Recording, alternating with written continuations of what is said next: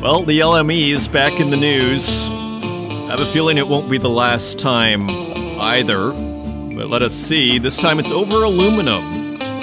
They don't know what to do. They want to ban Russian aluminum. I mean, it seems a little brazen to me that Alcoa is leading the charge. Top U.S. producer Alcoa has implored the LME to ban supplies from Russia. There seems to be a little bit of a conflict of interest there. Like, is Alcoa going out there purely on moral grounds? I guess it doesn't say, right? I mean, again, if there was an NGO or a lawmaker that said, look, we have to ban Russian aluminum on moral grounds, we cannot support Russia in any way financially, I understand that, but for Alcoa to get out there and say we need to ban our competitor, and are they going out like, it just seems a little brazen, doesn't it? Maybe you feel otherwise. Feel free to leave a comment. Again, I'm just sharing my thoughts out loud here. So anyways, they are all trying to figure out what to do because this isn't easy. And as we know, for those that listened to that Alcoa earnings call in the summer, which I recorded from Crete, I remember very clearly the view from that episode. Yeah, aluminum is a very strategic metal. It is very light and it is very durable. So, of course, it is perfect for aviation, transportation. So, again, like, to me, this just has the sense of Europe banning oil or Europe banning Russian natural gas. Again, I understand the moral argument here, but it's kind of back to this idea, who's getting hurt here, right? Like, when Europe bans Russian oil, which I think they're trying to do now, just like when they didn't turn on Nord Stream 2, who really got hurt by that? It seems like natural gas prices are quite elevated and that there are other, growing economies that Russia can sell their energy and metals to. Take India, for instance, and if that means they take a discount, they'll take a discount. But these areas are growing like crazy. It's the global south. So, I mean, from Russia's perspective, why not? You have growing markets. I mean, I would think. So it's just back to this Russian metal ban. I mean, are we doing this to make ourselves feel good? Is my question. Like, who is this hurting? Okay, and for Alcoa, of all people, again, like, I only have a line here from this Bloomberg article via mining.com.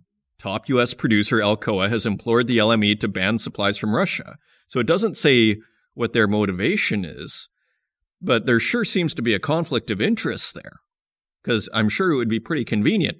Meanwhile, we have a major inflation problem. Core inflation without food and energy factored in, core inflation is at a 40-year high. Now, if we start having a significantly smaller amount of aluminum on the market, is that going to help the cost of everything outside of food and energy at all? Like, to me, it seems like, again, it just reminds me of European energy policy. And I don't think it's controversial what I'm saying here. I mean, you listen to anybody who's an expert in energy on a podcast or YouTube, like anybody, it's like almost everybody, Europe is shooting itself in the foot. Anyways, these are just my reflections. Again, I don't claim to have any sort of monopoly on anything or want to tell anybody how to think, but I just go, we have a major inflation problem, and we're going to start banning one of the most strategic metals out there, and what about military? And then, it's kind of like the same logic of the Strategic Petroleum Reserve. Like, we're going to empty it, but somehow that's all going to be fine.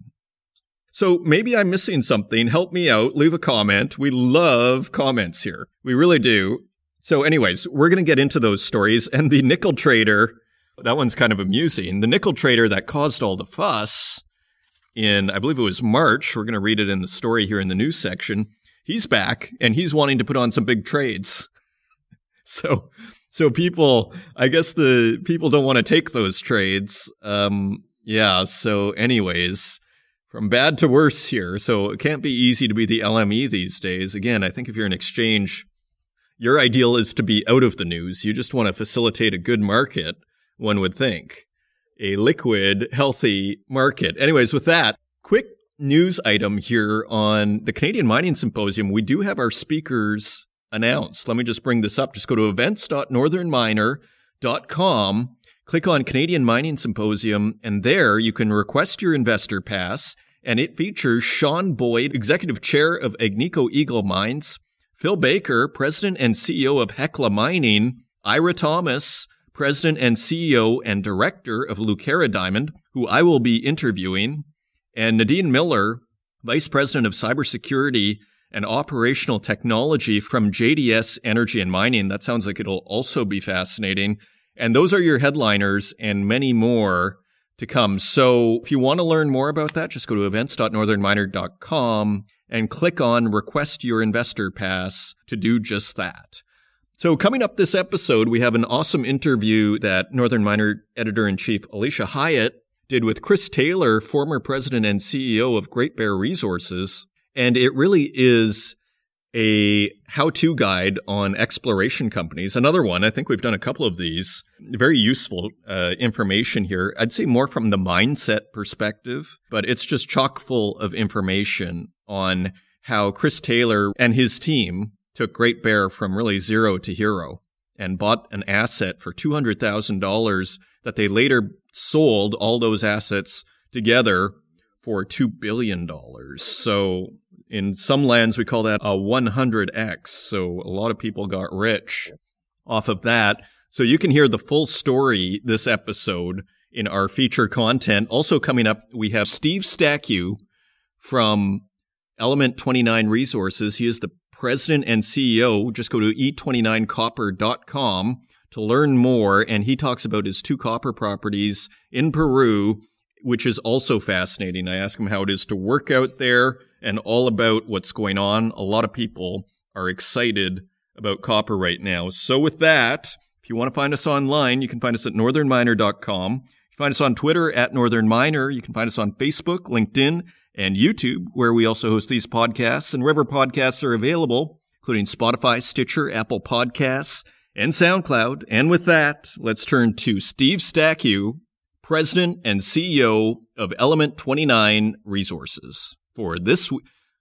And with that, let's turn to Steve Stackey, President and CEO of Element 29 Resources for this week's CEO Spotlight. Joining us today, I am very pleased to welcome for the first time to the Northern Miner podcast, at least while I'm working here, is Element 29 Resources President and CEO Steve Stackey. Steve, welcome to the program. Thank you, Adrian. So you are at Element 29 Resources. Tell our listeners about the company. Maybe they haven't heard of it or have just heard about it in passing. Could you help fill in the details on what's going on at the company? Certainly. Element 29 Resources, we're a fairly new company. We launched just over a year and a half ago via an IPO, and we're focused on Peru and specifically on copper projects in Peru. So we have, what we think are 2 very, high quality porphyry copper projects in Peru, being Elida and Flor de Cobre. And the company is really focused on taking these projects from the drill stage and moving them up the ladder, as they say, de-risking them towards resource delineation. And just recently, we've successfully put out our initial mineral resource on one of the projects, Elida, and we aim to have a second mineral resource out before year end on our other main project, Flor de Cobre. So a lot of exciting things in the pipeline, and we see that as a great pathway for Element 29, really to evolve from that. From the explorer, drilling stage company to a potential resource developer. So how did you come across these properties? Good question. These projects were actually were found and secured by a company called Globetrotter Resources, and they're a private project incubator company, and we were created from that. So there's a lot of common management between the two. So some of the principals of Globetrotters saw the opportunity to take a couple of what they saw as their top tier copper projects in Peru and put them into a vehicle to IPO, and that's how Element 29 came to be at the end of 2020. Fascinating. And so you are in Peru. Tell us about working in Peru. Sometimes people have raised questions, but traditionally it's one of the best places to work. And of course, a lot of the world's copper is in Chile and Peru. Tell us a little bit about Peru and just your experience working there and how you feel about it. Yeah, we've worked as a team, cumulatively, we've worked in Peru for, at least a decade and a half now. we're very comfortable with the jurisdiction. And as you correctly identified, Peru is a top, copper producing jurisdiction. It's number 2 in the world after Chile. So it's a big producer.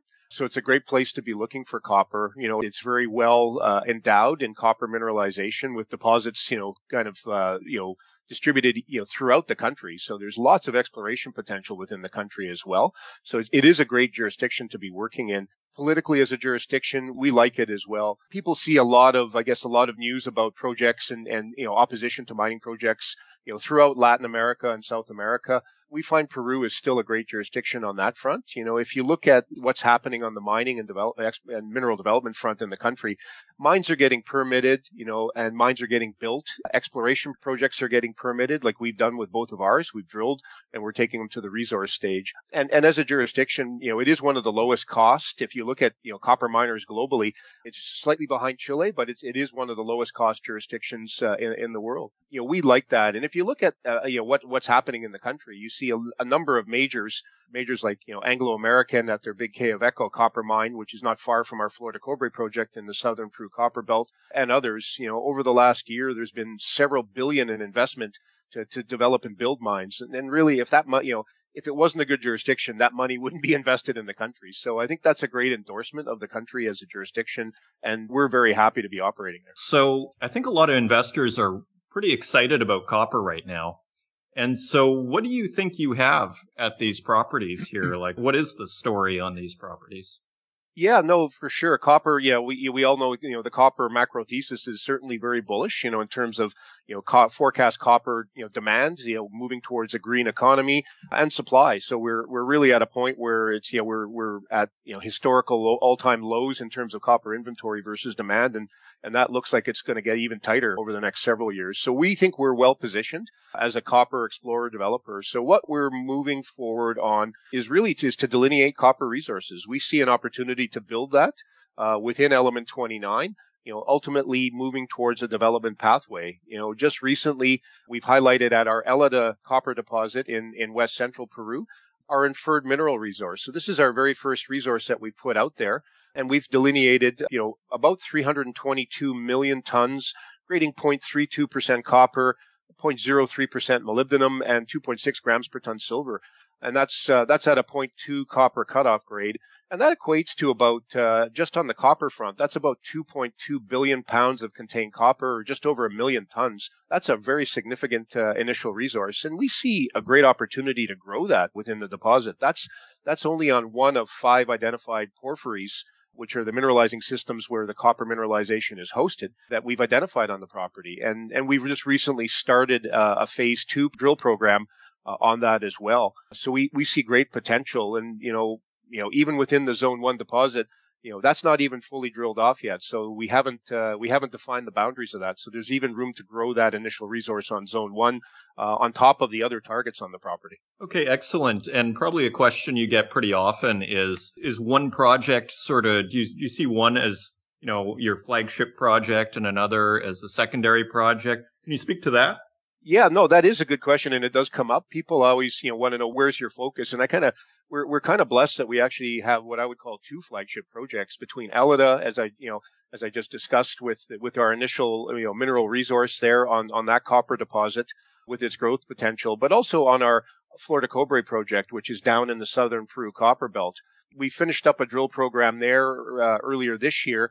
And we're in the process of calculating our initial mineral resource estimate on the Candelaria copper zone there. So, that's pretty exciting. So, we're really advancing what I think, moving the company, up that ladder to having 2 mineral resources out. So, our goal is really to build, copper resources. And I think we're well along that path right now. And then even on top of that, there's other targets on, as I mentioned, on Elida, but also at Flor de Cobre. So there's a whole pipeline I see of porphyry copper potential in both our projects moving forward. Okay, excellent. And so as far as the roadmap then, where are you with these projects? And where do you hope to be, say, in the next 6 months to 2 years?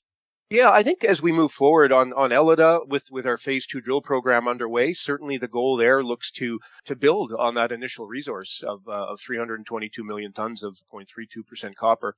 And what's encouraging is even within that, we've identified much higher grade subset within that resource of very near surface, higher grade copper mineralization, about 34 million tons of 0.55% copper right at bedrock surface or near bedrock surface. So that's really encouraging, because ultimately, as when you start to evaluate a development pathway for this, having high grade near surface is certainly advantageous. It does maximize, your potential payback or IRR, as you get into your prospective mining operations. Also at Flor de Cobre, we've identified, that historical mineral resource at Flor de Cobre is about 57 million tons of 0.67% copper. And that's actually what they call supergene or copper enrichment mineralization. And that's near surface. So it provides a compelling development pathway for us going forward. And then there's a great big porphyry target there called Atravesado, which we're permitting currently and anticipate to have that, those permits in hand next year. So really, it's moving the projects, de-risking the copper deposits that we are delineating on both of these and then exploring the discovery upside that we see on them. But ultimately, a development pathway for these are going to be, these are big porphyry copper deposits. If you see, what it takes to get them into production is billions of dollars of capital to build these mines. So as we move it up the chain, that's probably not a pathway that Element 29 is going to proceed. That's a lot of capital to raise. But certainly we see our, E29's ability here is to unlock value in these, and for shareholders and investors as we add value to these deposits, ultimately, painting a compelling picture for hopefully a major to come in and start to look at these with an eye for development. Well, it sounds very exciting. So as we wrap up here, I guess what is the takeaway that you'd like to leave investors with in regard to your company and your project? If you look at what we're doing and what we've accomplished, I think, we've delivered on key milestones, and we still have some very significant catalysts forthcoming.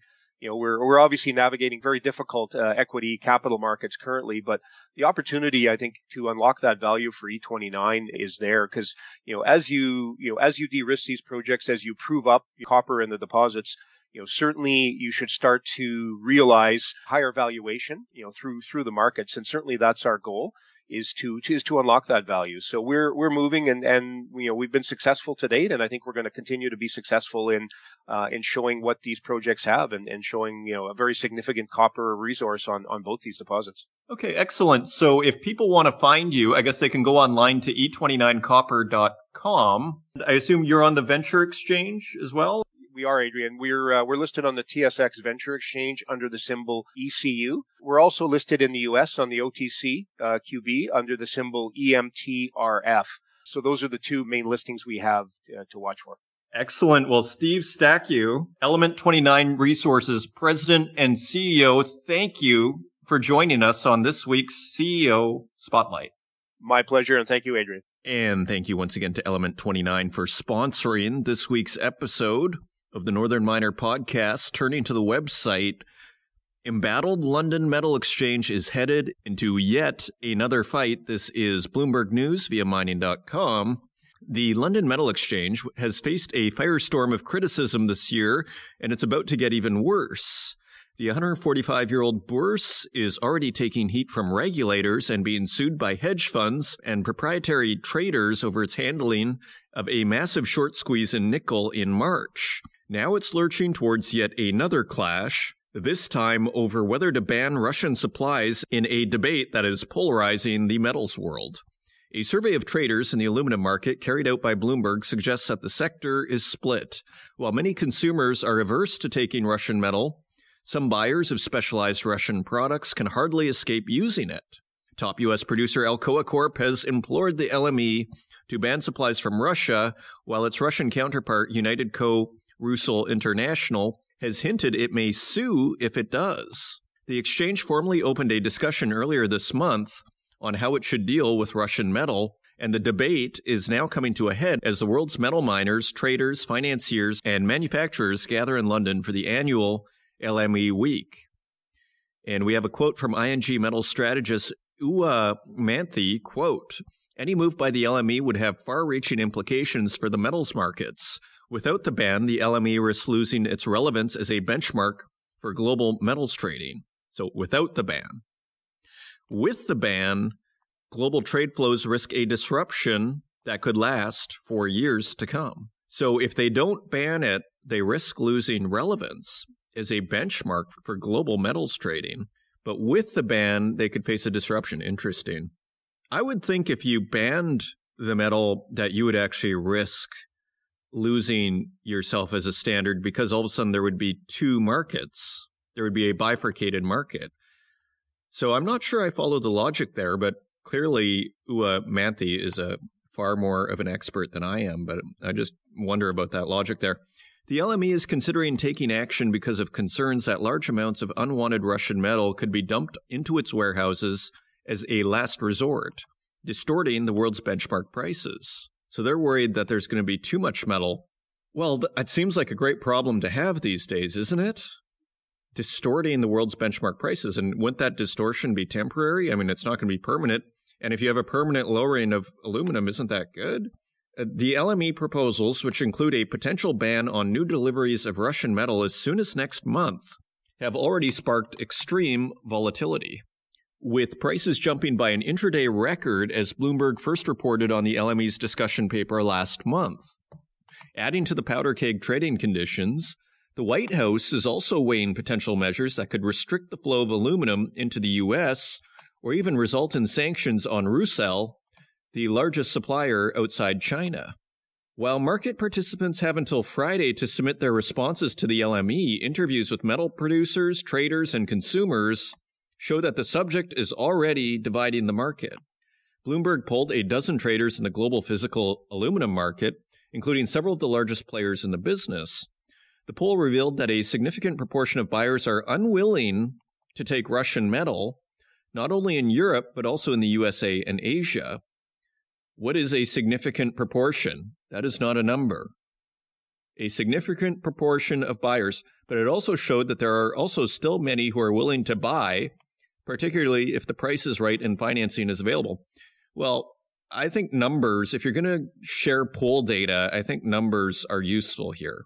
The deteriorating economic outlook is also muddying the debate, as many manufacturers look to cut purchases of metals of all origins, and as it solicits views across the market, the LME has indicated that it is particularly interested in the stance of consumers of metal. Some traders say that a large majority of their customers don't want Russian supplies in discussions about contracts for 2023.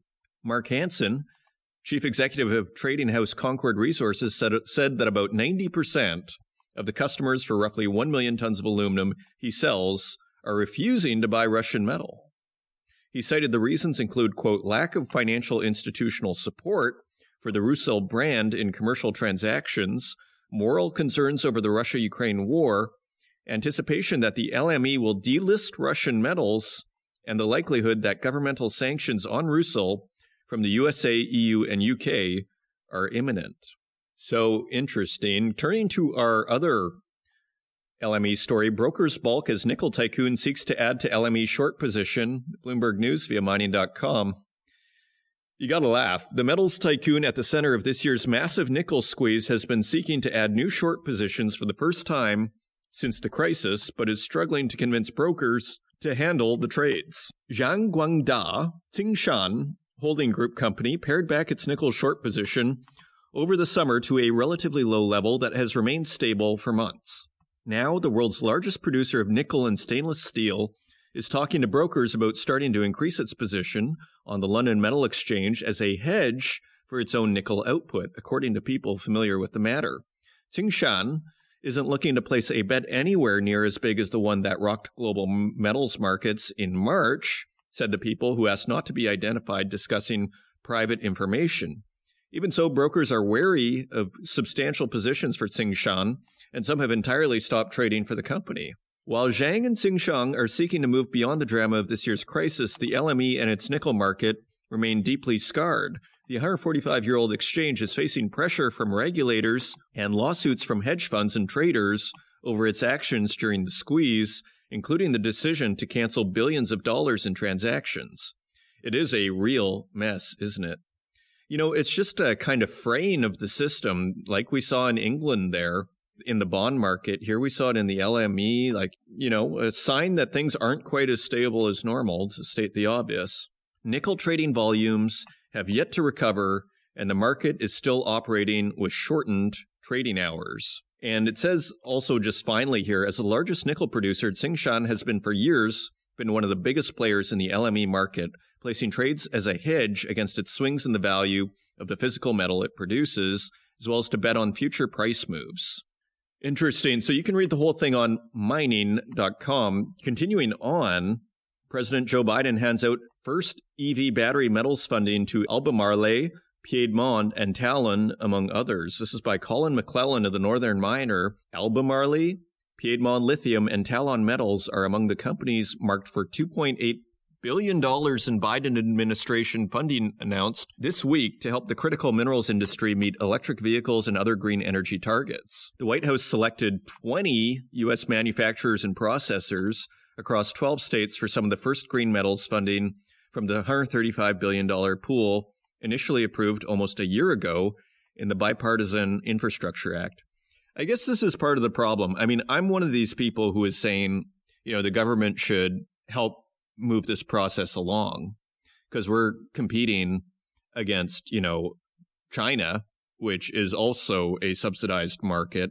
So, maybe there should be some government intervention. But I guess part of the problem with that is they start to pick winners and losers, right? Because all of a sudden, if you're one of these companies, you're kind of set, I imagine. The U.S. is among countries in the West that want to lessen dependency on China, Russia, and other regimes like the Democratic Republic of Congo that control global supplies and key minerals or mineral processing facilities needed for transitions to sustainable energy and widespread modern tech gadgets. And we have a quote here from Albemarle Chief Executive Officer Kent Masters, who said in a press release, and I quote, "Expanding our U.S. footprint also increases the speed of lithium processing and reduces greenhouse gas emissions from long-distance transportation of raw minerals. We hope this project spurs additional investment by others in the domestic EV battery supply chain, such as cathode manufacturers, battery makers, and auto manufacturers." And Piedmont Chief Operating Officer Patrick Brindle said, quote, "This funding will enable us to accelerate detailed engineering and place orders for long lead items." And Talon Metals' nickel unit in North Dakota is to receive $114 million to build a processing plant for mineral mined in Minnesota, the company said. And Piedmont has a contract to supply Tesla, but has yet to secure permits for an $840 million open pit mine in North Carolina. That's kind of hilarious that they already have the money coming in. So they're going to use their $141.7 million from the program to build a $600 million processing plant in Tennessee for material mined in Quebec at its 25% owned North American lithium project, Angana. It aims to produce 30,000 tons a year, doubling current U.S. output of lithium hydroxide. And we have a quote from the White House, just to tie the bow here. "The lack of mining, processing, and recycling capacity in the U.S. could hinder electric vehicle development and adoption. The projects will have positive impact on their own and also catalyze a whole U.S. industry in the critical phases of the battery supply chain." Well, at least they seem to understand that. So grounds for optimism here. And a couple of more here. Nouveau Monde Graphite lands framework deal with Mitsui and Panasonic. It's by Jackson Chen. Nouveau Monde Graphite has entered into a framework agreement with Mitsui and Company and Panasonic Energy, establishing the terms of a commercial relationship that enables the next development steps of the company's ore-to-battery market integrated graphite project in Quebec. Under the strategic partnership framework, there is a non-binding memorandum of understanding on an offtake by Panasonic of a significant portion of Nouveau Monde's green active anode material out of the company's integrated Phase 2 commercial production facilities over a multi-year term. Both Nouveau Monde and Panasonic Energy intend to work together in the upcoming months to establish a definitive offtake agreement. And we have a quote from Kazuo Tadanobu, President and CEO of Panasonic Energy, who said, quote, "We are very pleased to be participating in this strategic partnership with Nouveau Monde Graphite, which will allow us to explore the possibility of establishing an environmentally friendly supply chain in North America through a completely new integrated anode production in Canada." Fascinating. And Nouveau Monde President and CEO Eric Desaulniers said, quote, "I am delighted to embark on this transformative partnership with experienced and industry-leading partners Mitsui and Panasonic Energy. It is set to provide Nouveau Monde with a solid commercial foundation for deploying our Phase 2 commercial operations." You can read the whole story on northernminer.com. And a couple of headlines here. Barrick to expand East African footprint following positive results at North Mara Bulyanhulu mines. It's by a staff writer. And just quickly, a couple of paragraphs here. Barrick Gold's president and CEO, Mark Bristow, announced on Saturday that the company plans to expand its East African footprint using the North Mara and Bulyanhulu gold mines in Tanzania as a foundation for this endeavor.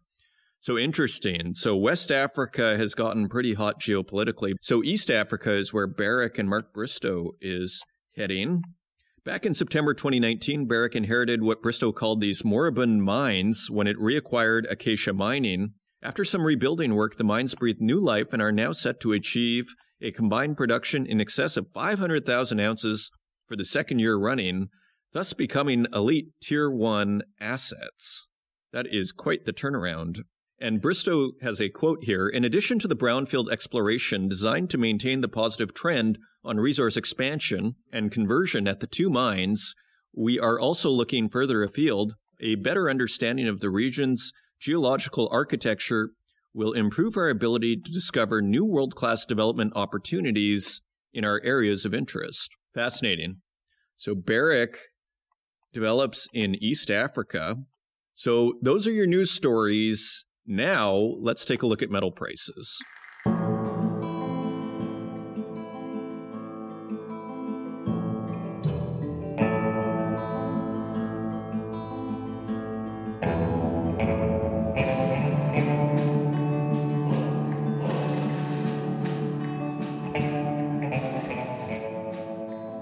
And turning to metal prices, let's take a quick look at the 10-year bond. Kind of a dramatic week. The U.S. 10-year bond is now at 4.169. So that was up almost 0.19% on the week. And I believe it was a little bit higher too. So everybody was worrying about UK bond yields getting above 4%. But here, U.S. 10-year bonds above 4%. I believe the gilts, let's take a quick look here. British bonds are below. They are at 3.629, so they have come down substantially. I guess people like the new prime minister. He seems like a steady hand here. He seems to have a financial background, so I think the markets are liking that. Sunak pledges to fix mistakes as he becomes UK PM, the current headline here. On to metal prices. We'd like to thank mining.com/markets for providing us with these prices each and every week. And on October 25th, gold is trading at $1,641.63 per ounce. That is $12 lower than last week. Silver is trading 14 cents higher at $18.88 per ounce. Platinum is trading $7 lower at $914.57 per ounce. And palladium is trading $52 lower at $1,965.90 per ounce. Turning to our industrial metals, copper is trading 7 cents lower at $3.42 per pound. Aluminum is trading 7 cents lower at 98 cents per pound. Lead is trading 5 cents lower at 88 cents per pound. Nickel is trading 17 cents lower at $9.77 per pound. Tin is trading at $8.36 per pound. That is 70 cents lower than last week. Cobalt is unchanged at $23.26 per pound. And zinc is 2 cents higher at $1.36 per pound. What do we see? Basically a mixed bag with silver and zinc being the outliers higher and everything else lower. Nothing too dramatic. Good news for inflation, you could say. And those are your metal prices. And coming up, we have Chris Taylor, advisor to the Discovery Group and former CEO, President, and Director of Great Bear Resources, and he gives a fireside chat conversation with Northern Miner Editor-in-Chief Alicia Hyatt on the massive Dixie discovery, which was taken out by Kinross Gold for $1.8 billion, and then they finally sold right before this interview, as you're going to learn, the royalty on the project for another $200 million. So they are doing very well, and Chris Taylor gives a very genuine and interesting and informative interview on the mindsets, really, that are required to soldier through a bear market to take a project from the initial stages to completion. It is a very interesting interview, expertly given by Editor-in-Chief Alicia Hyatt. I hope you enjoy it, and I will see you on the other side.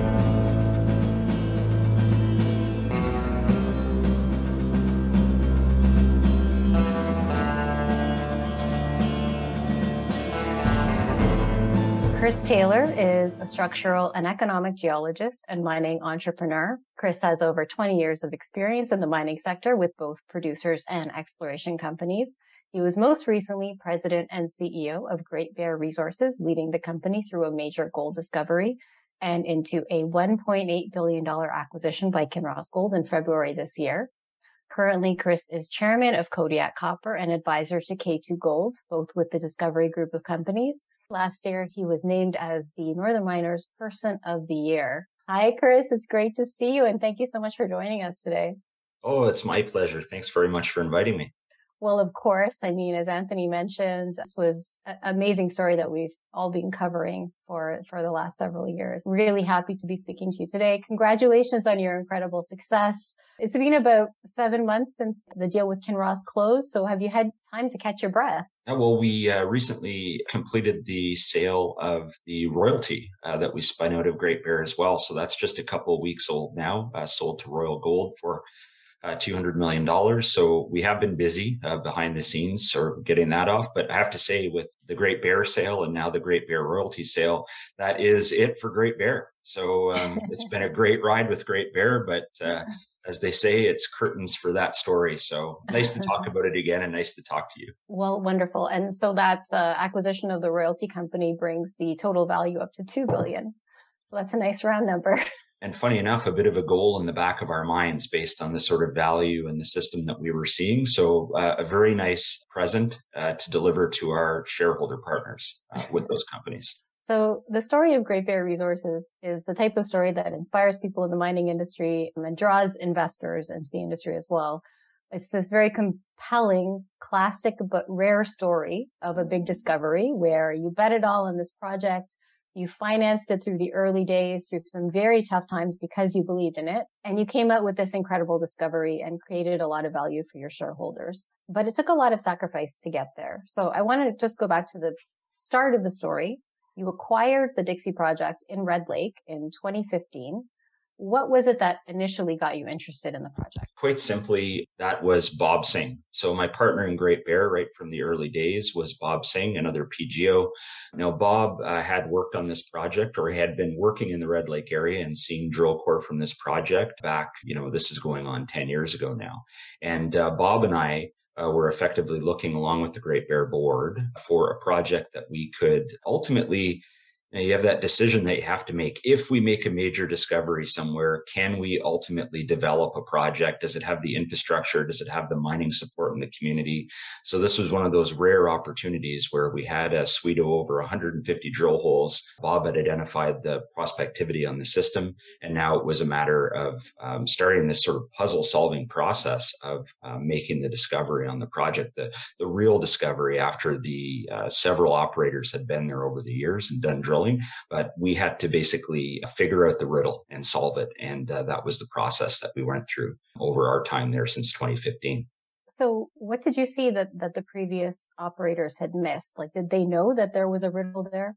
This is one of the things that's interesting. It's one of the most interesting things about being a geologist is you really, when you have a project that's rich in data, you have the ability to go through and filter through that data and evaluate it with fresh eyes. And what you'll see if there's different generations of operators on a project is they'll often have very different interpretations for the rocks. Maybe the rocks don't look like what you expect visually. So maybe you have to do geochemistry to unravel that puzzle, petrographic work, other things. So we had years, decades of work on this property to look at. And basically our interpretation was very different from some of the previous operators. And ultimately, there was a mentality in the Red Lake area that all the mineralization had to be in one suite of rocks. But in the end, we had a different suite of rocks in this property, but very similar mineralization. And then mineralization, a very strong gold mineralization, similar to deposits in other areas of Ontario. So effectively, we had enough data when we got involved to make a reevaluation.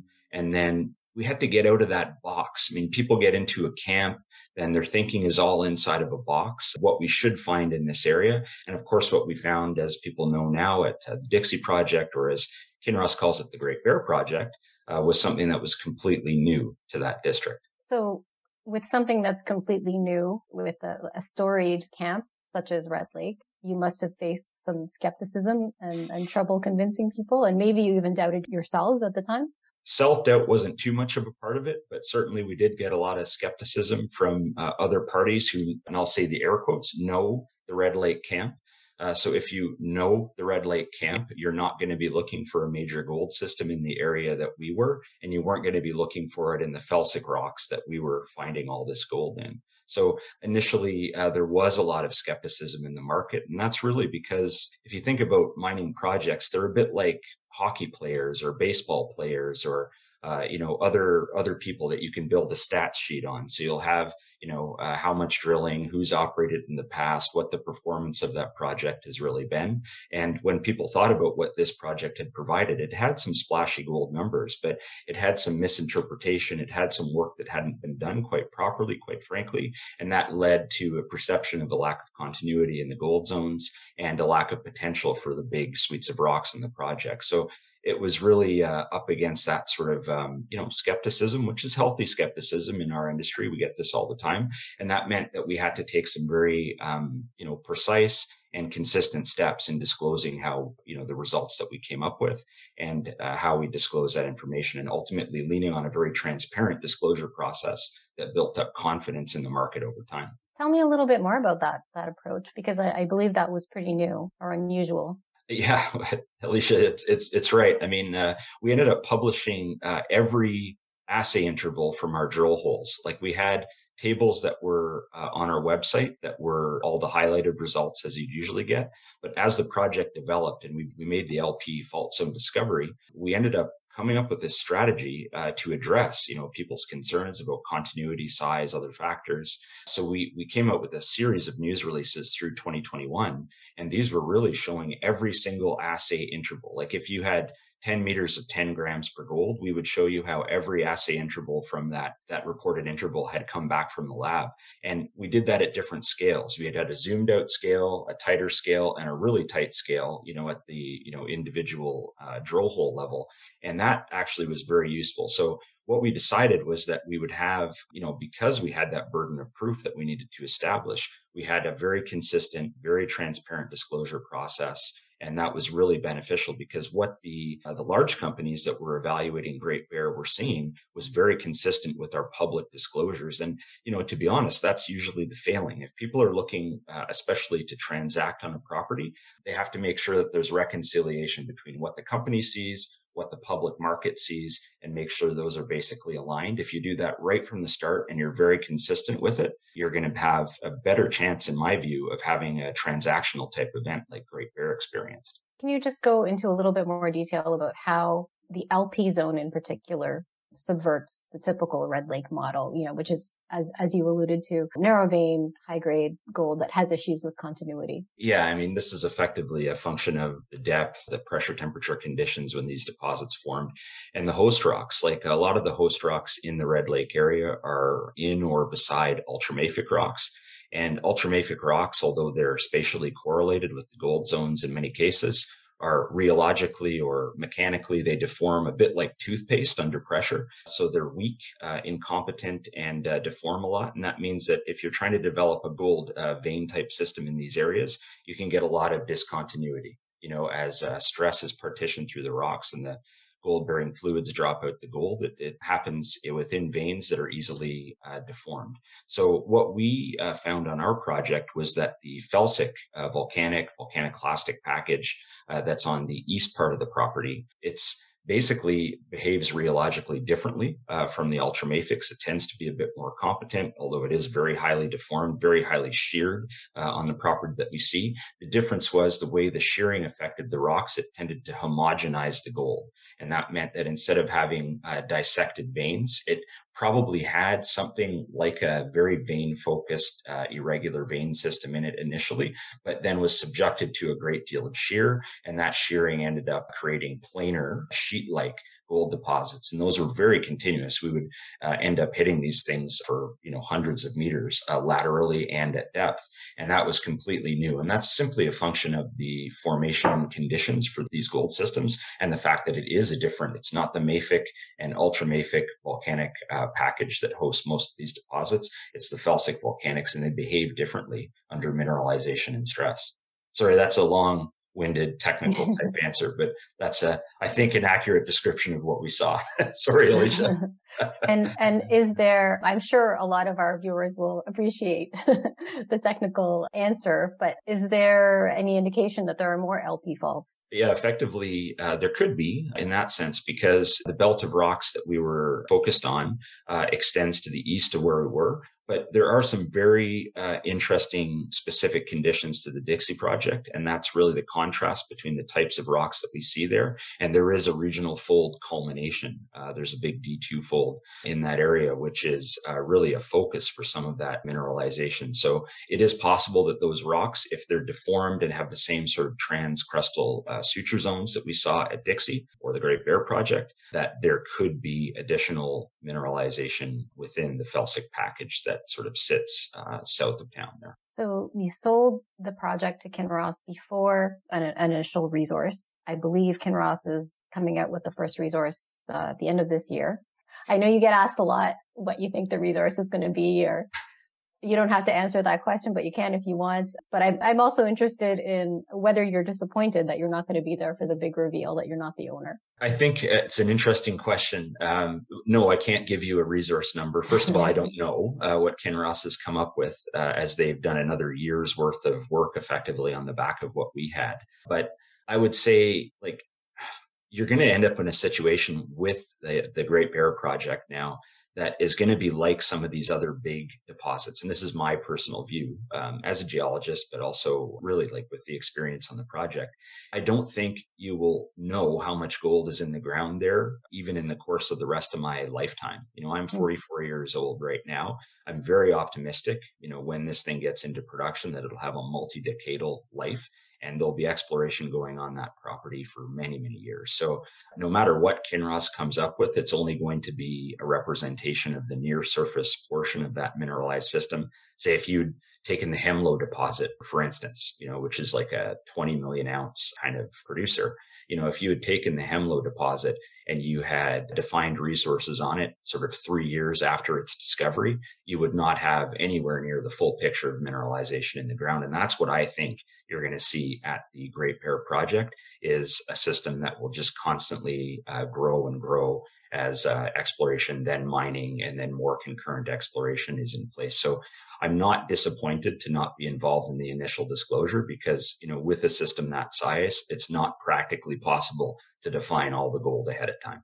Well, what a legacy for you. That's pretty amazing. If you go back to the beginning of your career, I'm just trying to get a little bit more insight into your motivations and what drives you. What brought you into mineral exploration in the first place and into studying structural geology? Well, it's an interesting reflection. So to personally reflect, in my case, I love strategy. I love puzzles, these kind of things. Quite frankly, there's certain strategy-based video games I can't keep in my house. Otherwise, I would have completely failed as an individual on a professional basis, because things like chess or Risk or other things like this are really interesting to me.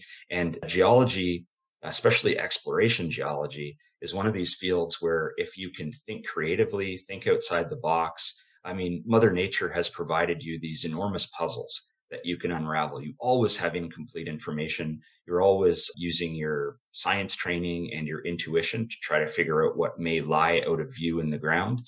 So that's very interesting. And then specifically when you get into the weird combination of geology and the mineral exploration business is really that science element and the puzzle solving, and then these incredibly complex variables of the market, right? So how are you going to tell a story? How are you going to raise the money that keeps people interested and compelled to keep investing with your company instead of somebody else? And you're mixing together those factors with the puzzle solving aspect of figuring out what's in the ground before you actually know and then testing it. I mean, there aren't very many careers like this on the planet. So if you have that really scientific curiosity and you love that sort of tactical and puzzle solving element that you get with that mineral exploration career, there really is nothing else like it. And that's what drew me into it. It was just a unique combination that let me work with great people. I mean, some of the people I've worked with have just been absolutely incredible. Like Bob Singh has been an excellent partner, but the people at Rimini Exploration, Terry Bursey, Ian Russell, Crystal McCullough, Rick Greenwood, these guys were absolutely, I learned from them every time I spoke to them. And then we sort of went through this multi-year process of unraveling this system together. And concurrently, we're working in the markets to make sure that we always had the project moving forward. It's just, where else can you do that? Where else could somebody have a career that brings all these diverse elements together and lets you create all this value almost out of thin air? And, the privilege that I've had to work with, some of the First Nations communities in the Red Lake area, at Wabascang, at Lac Seul. I mean, these guys have been incredible partners, and I know that they're going to have huge benefits from this project over time. And I've got to learn about, their culture and their history from them as well. And, where can you put all this together? I feel so privileged, basically to have had these kind of experiences. And I know it's the kind of thing, other careers just can't provide. So I have to ask you this, given what you just said, what's next for you? Boy, I do get asked that one a great deal. Well, I'm pretty discriminating. So there have been a lot of opportunities that have come in. Some of them are very compelling. Some of them are not compelling at all. Anything that I do next would have to involve the same sort of complex relationship between good science and good market opportunity. So there are some projects and some people that I'm considering working with. And, in my case, people are incredibly important because the right people will generate the right opportunities over time. And, that's the kind of thing I've been looking at actually for the last several months, although there have been some interesting ideas that have floated in quite recently. So I guess people would just have to stay tuned. I'm quite young. I can't just sit around doing nothing or pontificating for the rest of my life. So I am quite looking forward to getting back in gear here. And I imagine 2023 will be a pretty interesting time. Well, we will definitely stay tuned for that. I guess you won't be bringing a chess board or anything like that into your house in the meantime, so you don't get distracted. So given your huge success, you get asked for advice from other companies, other people in the business. What kind of advice do you give other junior companies who want to have the same sort of success that you have? There's a number of things I've said, and I get calls from junior mining CEOs frequently, and this is the kind of thing that you have to stick with your guns. It's very difficult. If you have a story you really believe in, you have to be able to stick with your guns on the one hand, and basically like in the case of my family, you go through many years where you may actually be paying more into the company than you ever take out of it. So, in my case, there was, I think around the time Great Bear really got traction going in about 2016, I think I had about $300,000 worth of personal debt on my line of credit.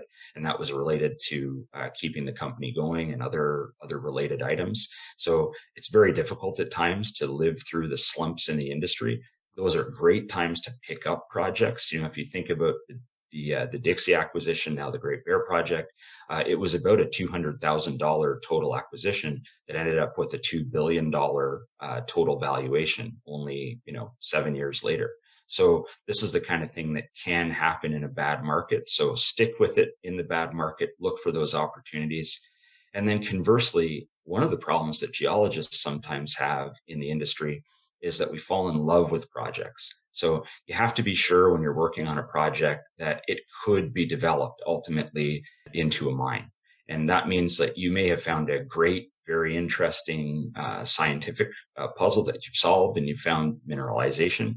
We all know there's a big difference between mineralization and ore bodies. I would just keep that in mind at the whole time. So there's been excellent projects that I've had over the years that ultimately I've had to let go simply because I felt that they weren't the right opportunity in the context of the market. We couldn't make shareholders do well in a reasonable time frame or with a reasonably high rate of success. So I would highly advise that anybody in the junior sector, looks at that as well. So stick with your guns on the one side, but don't fall in love with your project on the other, and make sure that the opportunity aligns with the market and what your shareholders are expecting.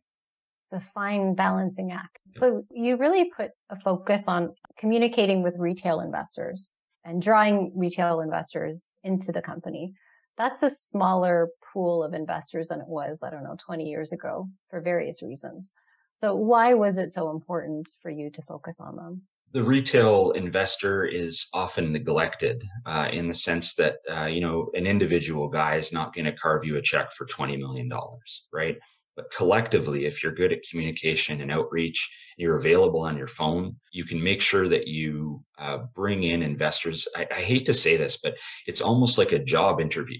When you're talking to somebody who's interested in becoming a shareholder of your company, a lot of the time money is hard to find and you'll kind of take it from whoever you can get it from. But if you have the ability, I know it's more painful, but if you can be more discriminating on who becomes a shareholder, you can have a very loyal shareholder base that follows your story with a great deal of interest. And, within the Great Bear context, there was, I'm aware of about half a dozen people that had like million share positions on the retail side. So these are individuals that made, upwards of close to $30 million off their Great Bear investment.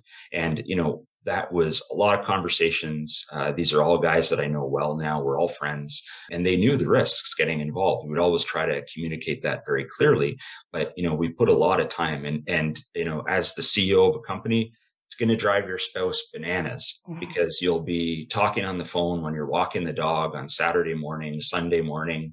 It'll be like Saturday night dinner and you're going to get a phone call and you're going to have those conversations. So it may not be the best work-life balance, especially going into a heavy retail-owned shareholder base, but it's going to reward a lot of families, a lot of individuals. We've had people with their Great Bear winnings established charities. We've had people put their kids through university. We've had people just have absolutely life-changing outcomes from these, including our First Nations partners. I mean, these are going to be big projects that are going to have very positive impacts on those communities too. And they're not big communities. These are hundreds of people, a couple of thousand people. And this means that the benefits are pretty significant on an individual basis, or they certainly can be. So anyway, it's time consuming.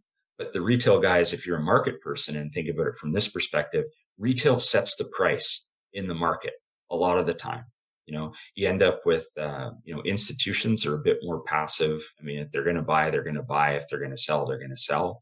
But it's the retail guy who's following your story and engaged in it who will pick up a bit of stock here and there and keep that price set in the market. So don't neglect it. I understand that it's more work. And, it can be volatile, but at the same time, those relationships are going to build dividends over time. And there's no way to shortcut that kind of process. How can junior companies communicate better with retail shareholders? I'm thinking, obviously every young person that I come across is invested in crypto, but they don't know anything about mining or exploration, right? Yeah, I would say that this really is a responsibility for our industry that begins in the home. There's kind of two answers to your question. The first is, how do you generally get people interested in mining? And that's usually telling your kids at home. They're not going to hear it in school of where things come from. Where'd your computer come from? Where'd your iPhone come from? Where'd the car come from? Where do the wires in the house come from? What happens if we don't have that stuff? Do you think that maybe we should produce that here, or should we buy it all overseas? Is that safer for our country in the future? So these are conversations that we have in the Taylor household all the time, which often made some really interesting conversations in the classroom later on for my kids. The other one on the communication side is really, you have to get, again, fully invested in that communication process. So Bob Singh and myself with Great Bear, we did a lot of kind of interactive webinars, and these were quite useful. So Rita Bennett, she was involved as our basically VP communications through that process. And we'd organize these webinars, and people would, they kind of laughingly call me Bob Ross, because I would be drawing, on these 3D diagrams showing what we thought about mineralization and context and size and all this stuff. And that was super useful because like you have so much information in the market. There are hundreds and hundreds and hundreds of mining and mineral exploration companies. It is physically impossible to keep track of all of them. So if you're trying to glean investor interest, try to make the message clear, try to illustrate it with a lot of pictures, try to show it as an organic growth process. It's a bit like writing a book. I mean, writing is something I've always really enjoyed, and people may or may not know that I was the author of every news release that came out of Great Bear. So this is often companies will hire an IR person to write the news releases, or it's written by strictly technical staff. But I would say myself and Bob Singh, we would collaborate like closely on these things. And ultimately, the final narrative was me. I took that responsibility on because I enjoy it. And when you are successful in this space, it's a lot like writing a novel, because you start with, the initial plot, the characters that are involved. Of course, one of those characters is your project, right? And what it's doing. And then over time, you're building up to hopefully a crescendo, which is either the sale of the company, which was the Great Bear case, or it's going to be the first pour when you get the gold or you get into commercial production. So you're building a narrative. It has to show consistency. You have to keep people interested. So those are the two things. If you really want to bring in investors into this space over time, focus on the one hand of making sure that the younger generation understands the importance of mining, the opportunities for, the countries that have mining projects, and the professionals and the other support people that work within these industries. And on the other hand, be very good at your communication strategy, make sure it's engaging, and make sure you keep with the plot. When you lose the plot with these stories, with these companies as they grow, you're going to lose your investor base as well. That's very interesting about trying to build this plot over time, because I would say most juniors have the opposite approach, where it's just about like short-term excitement. This is like a really great hole that we've got, versus you were very deliberate about, not trying to excite people too much before you understood the plot, I guess. Yeah, that's right. We had to know where the story was going. And part of that is working with good people. It was very tempting with our story. And, even I'm tempted by these things. It's like being Luke Skywalker and getting seduced by the dark side of the Force, right? So you're drilling great looking gold intercepts. It's hard to raise money. It's hard to get people interested. One of the traps that companies fall into is exactly what you just said, Alicia. They'll put out pictures of the drill core. They'll show all the gold in it, and they'll tell you to wait for assays. Well, you can do that again and again, but basically it's like getting an audience that's just looking for an adrenaline hit or a drug hit or something like this. That's not the best way to build the company over time. The best way to do it is basically to build that narrative that I was talking with.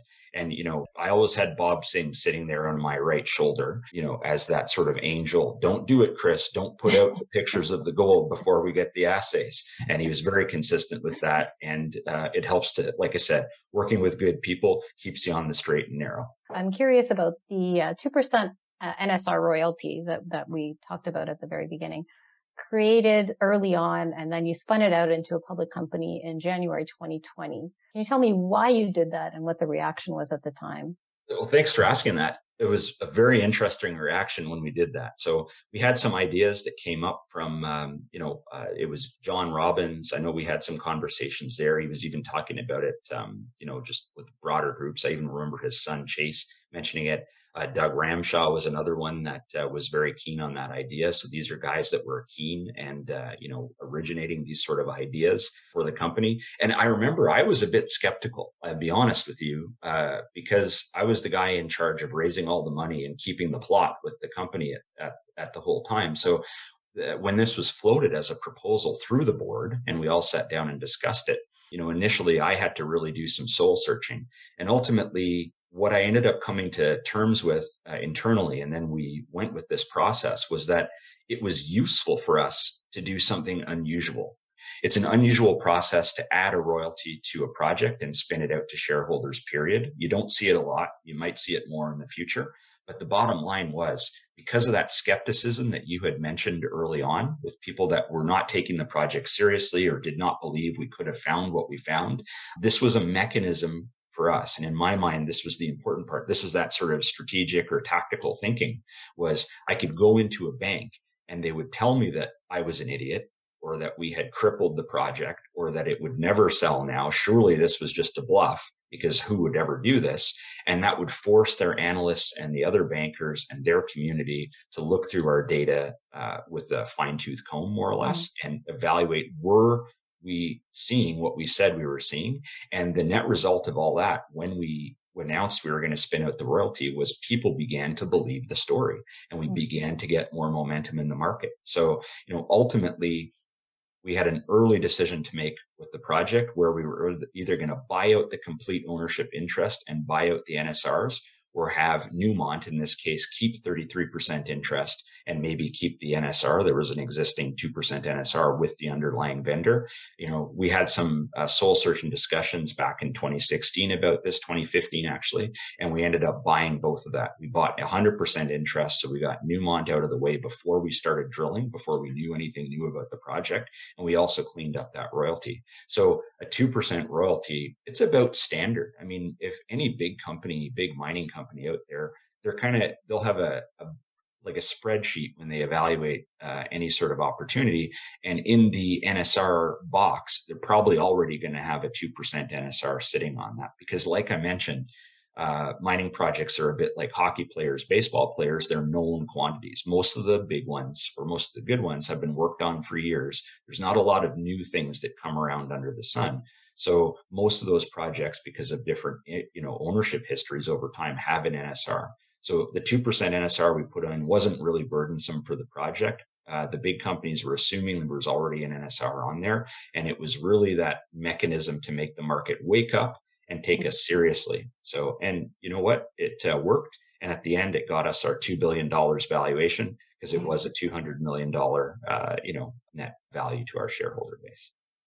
Chris, I must say you're part of the lineage in the mining industry of really strong leaders that share their success and in a really forthright way, try to pass on the knowledge. You've really done that here today. Alicia, your questions were excellent to help bring that out. And this was a great knowledge transfer. So a huge congratulations to you, Chris. We watch with eager anticipation for what your next endeavor is. As you mentioned, you have the right to be picky now. So let's see which one you pick. Thanks, Anthony. Thanks very much, Alicia. I really enjoyed that.